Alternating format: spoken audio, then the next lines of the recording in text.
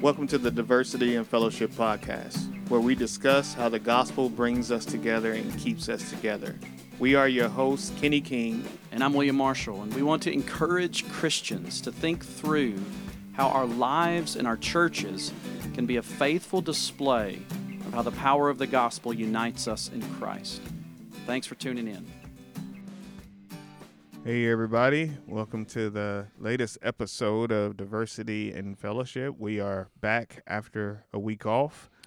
Sorry, that was my bad. I went on vacation. And we got a whole bunch of stuff niece, going on. It was awesome. Yeah. So we took a week off, and now we are back. And sadly, while we were off on May 14th, a white gunman killed 10 people and injured 3 more in a supermarket in Buffalo. And so in this tragedy, it became quite evident that his motives were completely racist through and through. And a big part of his ideology, his manifesto that he published, was rooted in a conspiracy called the Great Replacement Theory. And so we wanted to talk about that today. Brother William, what is Great Replacement Theory? Well, it's basically the idea that minorities are kind of working to replace the influence of white people in societies where they are the majority. Yes. And I mean, it could be among different groups. I mean, that's the hard thing about these theories is that they kind of spin off and they have different takes and different ideas. And so I think it's hard to kind of it's another one of those kind of theories where sometimes it's hard to put your fingers around, put your finger on this is exactly what it is. But generally what's been discussed, particularly for the shooter in Buffalo, I mean that was his kind of idea. And so it's supposedly designed, I mean the idea is it's really to remove the power and the influence in part by just simply population, right? You try to have drown them out. Yeah, you have more population of minorities so that they're no longer minorities as far as population is concerned, and so, that was the theory that was in this manifesto. Yeah. From this shooter. So where does this come from, Kenny? I mean, like this isn't new. It's not new. So I mean, we're nothing new under the sun. Right. So the current name, the Great Replacement Theory, comes from a book by a French author that was published in 2011, and so I won't attempt to say the name because come on, I want to hear you do the French. I don't have any French accent. No. I'm going to butcher the language, and so I'm not going to do that. But good. The philosophy is in no way, shape, or form new. Yeah. I mean, so you got eugenics in the early 20th century. Yes. And the idea, Hitler kind of takes advantage of those ideas, and he sees Jews in Germany, and he has his idea that they are trying to take over Germany. And so he goes through the process of trying to exterminate them. But it goes back even further than that. And you think about Pharaoh in the book of Exodus. The Israelites are sent to Egypt so that they could survive the famine. Joseph basically saves the world at that time by coming up with this God-given plan that was given to him. But then there's a Pharaoh that comes that didn't know Joseph. And so he sees the Israelites are flourishing in Egypt. He's worried about them taking over Egypt. Right. So he comes up with this plan to basically kill all the babies that are born from the Israelites. And then we get the story of Moses and all that's going on in Exodus. So there's always this, not always, but historically there has been this fear of the majority that this minority group that is in their land is going to increase to the point where they can become a threat to the majority, or they can take some of the power and influence from the majority. It's nothing new, but it takes different variations, different forms, depending on the culture, depending on Right. just what nation you're in and all that different stuff. So you know what I think's interesting? This is a total aside. Yeah. And I'm just thinking off the top of my do head. That. So, let's do that. But like, you brought up the whole eugenics. Yeah. Glenn and I were listening to a podcast when we were coming back from our vacation. Yeah. And the podcast is criminal. I'm not necessarily recommending it. I'm just saying we were listening to Right. it because it's interesting. And they were talking about how in the early, like 1920s, 1930s, one of the ways that they were trying to control population is through actual sterilization of women. Yes. So they would find women who were poor or women who they thought were deviant. Right. That was a pretty broad term. They found all kinds of ways. Right. That was what the episode was about. And then they would, if they were in the hospital for some reason, for some sickness or whatever, they just go ahead and make them sterile, so that way they wouldn't continue to pollute the population. Yeah. Right. I mean that. And so what I think is interesting in that, I mean, that's exactly what the Pharaoh was controlling population. He was killing babies. Yeah. I mean, when we talked last week with Margaret Sanger concerning abortion in our country, that was a way to control the population. Yes. And so it's weird how these things are tied together. Yeah. And they're often tied together even with, like, children. And right. I mean, because it's like, well, the best way to do it is kill them before they're born. I mean, right? Get them, sterilize the women that you don't want to have babies, or if you have a certain population that's getting pregnant and having babies, just kill them through abortion. Right. Or in Pharaoh's day, let them be born and then throw them in the river. Right? Kill them, you know? And so it's weird. I mean, I think again, you just see some of the real wickedness, I think, of humanity, And, absolutely. And then you have a person who's like so fearful of this thing of this minority group taking over that he's going to go into a shopping center in Buffalo and start taking out minorities. I mean, it's wild, right? It to is. Think that somebody who could I mean, very detailed plan to take out people who he feels is a threat to the white man. Right. And so we look at him and we're like, well, that can't be widespread. Like, it's just this one lone wolf, somebody who is mentally unstable. And so we don't have to worry about this happening anymore, or we don't have to worry about this being more mainstream. Yeah, but you just dismiss it. He's fringe. Right. And that's what we tend to do, right? We tend to say, this is not us. This is not who we are. This is, this person is an anomaly. And so we're not going to really reflect on, what's really going on here. We're not going to look deeper under the surface and see how might this actually be more widespread than what we would want to believe. Right. It really is. And so there we would say that it is more widespread. Now, most people are not going to, pick up a semi-automatic weapon and plan to go to a grocery store. They're not going to take it to that extreme. Right, they're going to take it to that extreme. But there are people in the mainstream who are speaking similar language, have a softer version, or not even, in a lot of cases, not even a softer version, just they're not going to take it to that extreme. So, we there's an article by Joe Carter on the Gospel Coalition, and he talks about how politicians and news people, how like Tucker Carlson, he talks about it, how they use similar language of using that replacement language. Right. Yep.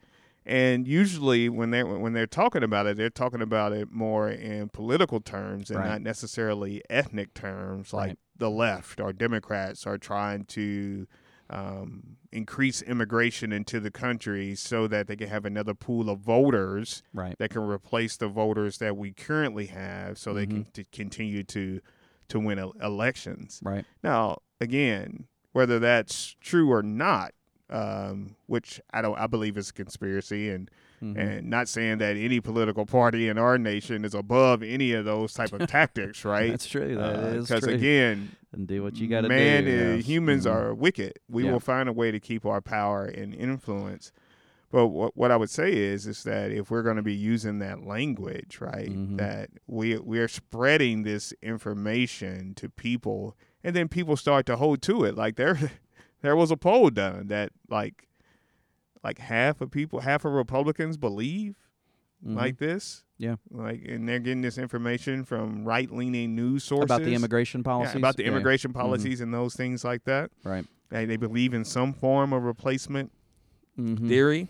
And like even 1 in 5 Democrats like believe in some form of replacement theory. And so when you start to see these kind of ideas get into the mainstream, whereas you may not, again, see people pick up semi-automatic rifles and shoot people, we will start to see people hold negative views towards other ethnic groups. Of course. And sadly, that can happen in the church also. Yeah. And so we feel like we need to find a better way to respond to these ideas than to just pick up what people are telling us in the mainstream. So, brother, what is one way that we can respond? Well, before we kind of dive into some of those, I mean, like just an example. Right. Like, let's say we believe the whole Democrats are bringing Hispanics. Yes. We'll be specific here. Bringing Hispanics That's generally the focus, into the right? country. Yeah. So that they can vote Democrat. Right. If I'm a Republican and I don't want Democrats to be elected.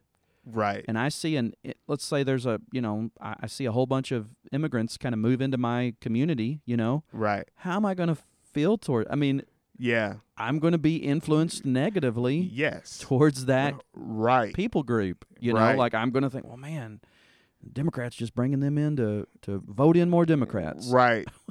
Which is, like, you may say, well, I'm not going to take a gun and shoot them, but my view of them is going to be impacted by this replacement theory idea, Yes. And so I think we do need to see that there is some danger in some of these thoughts, right, in the way they think. I mean, even if they are voting Democrat, we can still love them, right? We are still called to love them. That's it, right? It's gonna make it hard to love your neighbor if you're so focused on what this means for us politically. Yeah, right. Okay, so let's get to the question. Yeah, how should we respond? I think, and we've talked about this a lot, and I mean, we don't want to just move past this. Terrible shooting that took place. We've got to learn better how to mourn these events. Right. And I think, let me speak to the majority culture just a moment. Like, you have to understand that we know that this event was clearly racist. Yeah. This is not a debatable, like, was this a black-white issue or whatever? Like, it was, his stated reasons, his stated motivation were clearly racist. Yes. If you don't think that's going to have an impact on your black brothers and sisters, right, then I don't think you're listening to them. No, right? You're not paying attention. Yes. I mean, and instead of first saying, well, you don't have to think like that or whatever, right? Like, we just need to stop and mourn and understand that people who look like our black brothers and sisters, whether they're Christians or not, people who look like them, were targeted, were shot at in a grocery store, in a city in our country, right. And so if we can't stop and just be broken over that and mourn for that, realize that is a continuing problem, and not just bury our heads in the sand and not, well, we're fine and that's not really us. That's not real, that's just, like, we have to learn how to stop and mourn, Yes. And I think for the majority culture, we have to do a better job of allowing space for that, letting people mourn, letting people hurt without going to, well, let's talk about this theory or let's talk, like we have to, I don't know. I just don't think we always do a great job of that. Yeah. And I think that's hard. It is. I mean, I don't know. You want to speak into that? Yeah. Because I think that could be helpful. Yeah, I would say definitely I would love my white brothers and sisters to mourn with the black community during those times, because I know me personally, when those events happen, I do start to adjust the way I, move as far as like, okay, so now I hear this from other black people as well. When you go to the grocery store, you have this in the back of your mind. Right. Because there's copycats in the world who see things like that and like, hey, well, I can pull this off too. Right. And so not necessarily being in fear, but it does become, I'm going to be cautious when I'm in the grocery store because there might be somebody here who wants to be a copycat. Right. And so it's good to mourn in a way that is, holy. And you read the Psalms, you see David lament, and he's crying out to God. Like, and I think we need to be able to do that. And you know what? It helps. It would help us to not feel alone. It would help us to not feel embittered, right? Or just numb, because a lot of times you can be like, well, it happened again. Yeah. And we can feel numb to it because, okay, if I talk to somebody about it, they're going to, jump back at me with, you don't have to feel that way, or that's not, everybody's not like that, and all that stuff. And just an aside, again, is that this is a good opportunity to remind people to read Isaac Adams' book. Yeah, that's right. Like, it was really talking helpful. about race, is that he really deals with a situation, someone like this, and that, hey, how do you have these conversations with people when something like this happens? So, yeah, I think the mourn in a way that is holy, crying out to God, make sure you're, the power of presence, making sure that you are lamenting with your brothers and sisters in these situations. That's good. Yeah. That's good. What else would you have besides mourning? I mean, that's specifically dealing with the shooting. Yeah. How do we respond to this replacement theory idea? Right. So these things take root because our identity is in the wrong place, right? Yeah. The reason why replacement theory can be mainstream is because our identity is more political than it is with Christ. Right. And so we have to find our identity in Christ first and foremost, and not in our political party. So, I mean, again, like, why are we spending so much time watching Fox News and CNN and One America or Newsmax or reading Huffington Post or all these different things that are clearly meant to make you believe something that is probably not true or overblown or something like that. And we are soaking these things in because we are so connected to our political parties more than we are Christ. Like, instead of watching those news things, guess what you could be doing? You could be reading your Bible. Hey, you could be serving someone. You could be loving your neighbor. That's right. You could be doing any number of other things besides listening to things like replacement theory. I mean, if your church is in the process of moving locations, you could come up to the church and work. Yes, we have plenty of matter of fact, here we can put you to work. It don't even have to be your church. That's right. If you're in our area, if you are living. If you ain't got nothing to do but watch the news. We will get you some boxes and you can help us out. We got some work for you. But there's too much for us to do as Christians, as followers of Christ. Yes. There's too much he has given us to do for us to be so sucked in by our political ideologies. Yeah. Like, and I mean, that is, to me, the idolatry that we have towards our political parties, our politicians is so... I mean, it is so prevalent in the church today to where we can't do number one because we have so rushed to already the talking points of our political parties.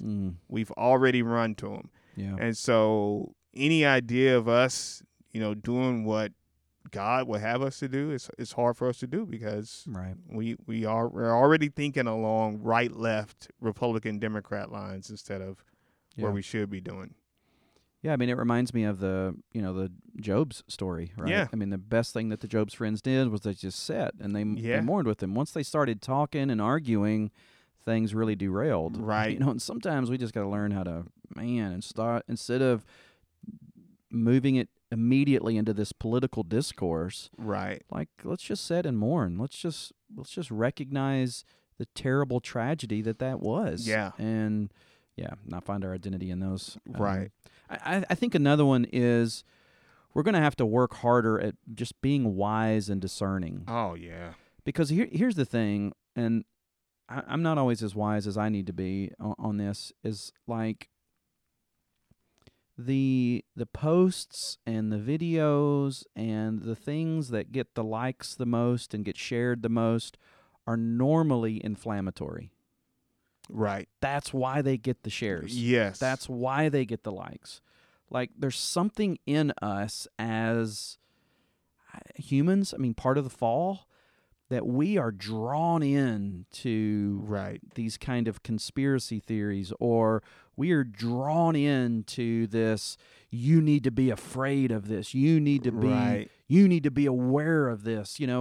We're really drawn into those kind of crazy. I mean, it's why they make headlines. Yeah. I mean, sometimes you can read a headline and then you read the article and it's like, that is nothing. That should not have been there. But the headline drew me in, right? Yeah. They do that on purpose. And if you don't think talk show people are doing that, they're not saying inflammatory stuff or, way overstating the position, Yes. then you need to be more discerning. You need to understand that sometimes, at least I would say a good bit of the time, things are being oversaid. Right. For the purpose of kind of, building this kind of response that draws people in. I mean, that's what they're going for. They want more views. Yeah. I mean, they want that. If they've got to fudge on the truth a little bit to get more views. Right. And don't just think that the other group is doing that. Yeah. Like, your group is doing that, and people you listen to and people you read, I mean, they're sometimes they're doing that too. And so I think absolutely. I just think that's media is very. You have to realize that, and you have to be wise, be discerning, don't get sucked into those things. Right. I mean, this has just been. I think if I had to say a lesson for this year is, focus more locally than you do nationally. Yeah, right? And it's nothing wrong with us. I mean, obviously, we should mourn what happened in Buffalo. Yeah. But we should mourn locally. Yes. Mourn with your brothers and sisters in Christ who are who are black in your community. Yeah. Who are going to be impacted by this, who are minorities in your community, who are going to be impacted by this.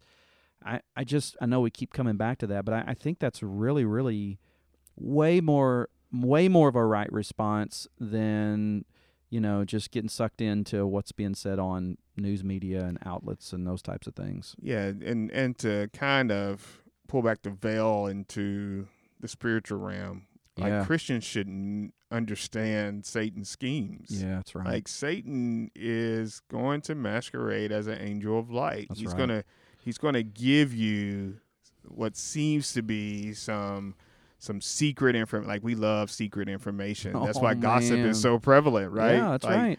We know something that other people don't know, and so it's a morsel to us, but it's going to be poison to us because Satan is going to he's trying to trick us. Yeah. Right? He's trying to get us to focus in on being fearful of this ethnic group to cause division within the church, and if he can use the news to do that, guess what? He's going to use the news to do that. And the Bible tells us that, we are aware of his schemes. That's part of being wise and discerning, to be aware of Satan's schemes. And so we are going to get news programs. We're going to get people who share things on social media that are false. Yeah. They're going to have the appearance of truth because that's what Satan does. Right. And so we have to go the extra mile if needed to make sure that what we are believing, what we are sharing, that is actually true, and that we're not falling for Satan's schemes. That's good. Yeah. That's good. What else? What would you add? Anything kind of responses? Yeah, we alluded to it a little bit, but don't be gripped by fear. Yeah. Joe Carter, he brings that out in his article that we referenced earlier. Is that the goal of replacement theory and the goal of these events, these tragedies, is for us to fear different ethnic groups. Yeah. And so the Bible tells us to not fear. It tells us to not fear. It tells us that God welcomes all the nations into his family, to his kingdom through faith in Jesus Christ. So there's no reason for us to be fearful along those lines. Guess what? God, he raises up and he brings down nations. Like if there's going to be a bunch of immigrants in the United States, guess what? God is in control of that. That's right. Right. It is not for us to be fearful about anything that is happening along those lines. And so, and our job is to love our neighbor. Yeah. Right. If your neighbor, maybe we should share the gospel. Right. More. Using the example you gave, like if some Hispanics come and move into your neighborhood, if your first thought is, oh, that's replacement theory, you're doing this wrong. That's like right. Your first thought is, how do I love my neighbor? Yeah, how do I get them the good news? Right. Yeah, that's right. And so we really do have to be careful not to fall into the tactics of the world to live in fear and hate one another instead of loving one another as Christ has called us to.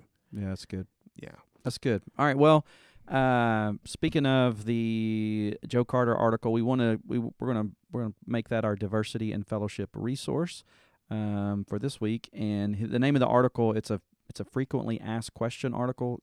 Carter does those a lot, actually, on TGC, and it's the name of it's "What's Christians Should Know About the Great Replacement Theory." Yes. So we'll put a link to that in the podcast notes so that you can find that.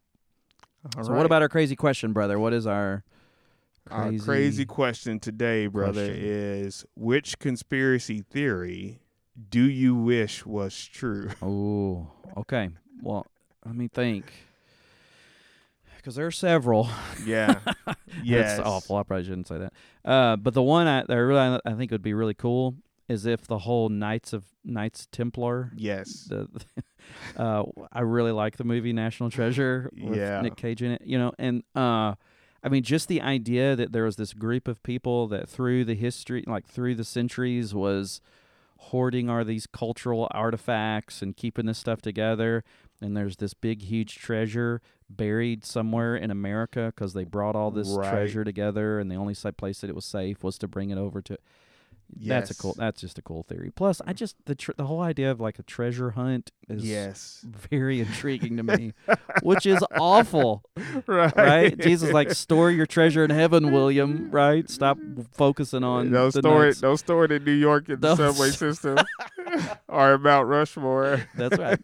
That's not where we put our treasures. That's where we put it. That stuff's not even worth anything. Right. And it's not. But I do think that those stories are just those are fascinating. The movie was fascinating. Yes. They had all these clues, the secret lies with Charlotte. I mean, there's all these clues, and so I love a good good story. I do find it like interesting. Speaking of treasures, I find it interesting that nobody has found the Ark of the Covenant yet, or if they done, they've kept it a very good secret. That's right. Like God had this very valuable. Indiana Jones found that. Right, he did find it. Found that. Right, yeah, he found that. It's hidden in some warehouse somewhere. Yeah, they spray painted over the outside of it. Yes. So. Yes. Can you imagine somebody found that thing? How much that would be worth? No, it's priceless. Crazy. Right. Yes, it's crazy. Yeah. So what about you? What is theory, my conspiracy theory? Like the whole Area 51, aliens, UFO type stuff. Mm-hmm. I think I would be down with that. Okay. Yeah, as long as they're not coming to try to take over the Earth or anything like that. That's always a bad thing. Mm-hmm. Which that's why we always got to portray that's aliens all the that movies, way, right? The aliens hate us. Aliens that hate us. Why can't we just be chilling with them and learning some stuff? And they would still need the gospel too. So we have to figure out a way to communicate with them. That's where it starts getting weird. Right. That's where it starts getting weird because it's like, biblically, what are we going to do with aliens? Yeah, we gotta share the gospel. Share the gospel with them. It's a whole nother unreached people. Mission trip's gonna be lit, man. We taking spaceships.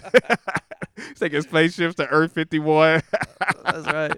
Next summer we're going to Pluto. Who's with us? Who's with us for the mission? It's gonna be trip? like a 3 light year. Oh my goodness! All right, we're gonna put you to sleep. Right. Yeah. Oh my goodness. Yeah. Yeah, you need a whole another different set of shots for these trips. It's not just a passport, right? It's like I don't even know, what do they call that? Other world passport. Right. Yes. So nice. Yes. All right. Well, thanks for tuning in and listening to us this week. We had fun talking with you, and we'll catch up with you next week. God bless you. Thanks so much for listening to the Diversity and Fellowship podcast. If you want to join the discussion, please send us your questions and your comments to diversityandfellowship@gmail.com. That's diversityandfellowship@gmail.com. We would love to hear from you. Until next time, keep laboring by God's grace to be a faithful display of how the power of the gospel unites us in Christ.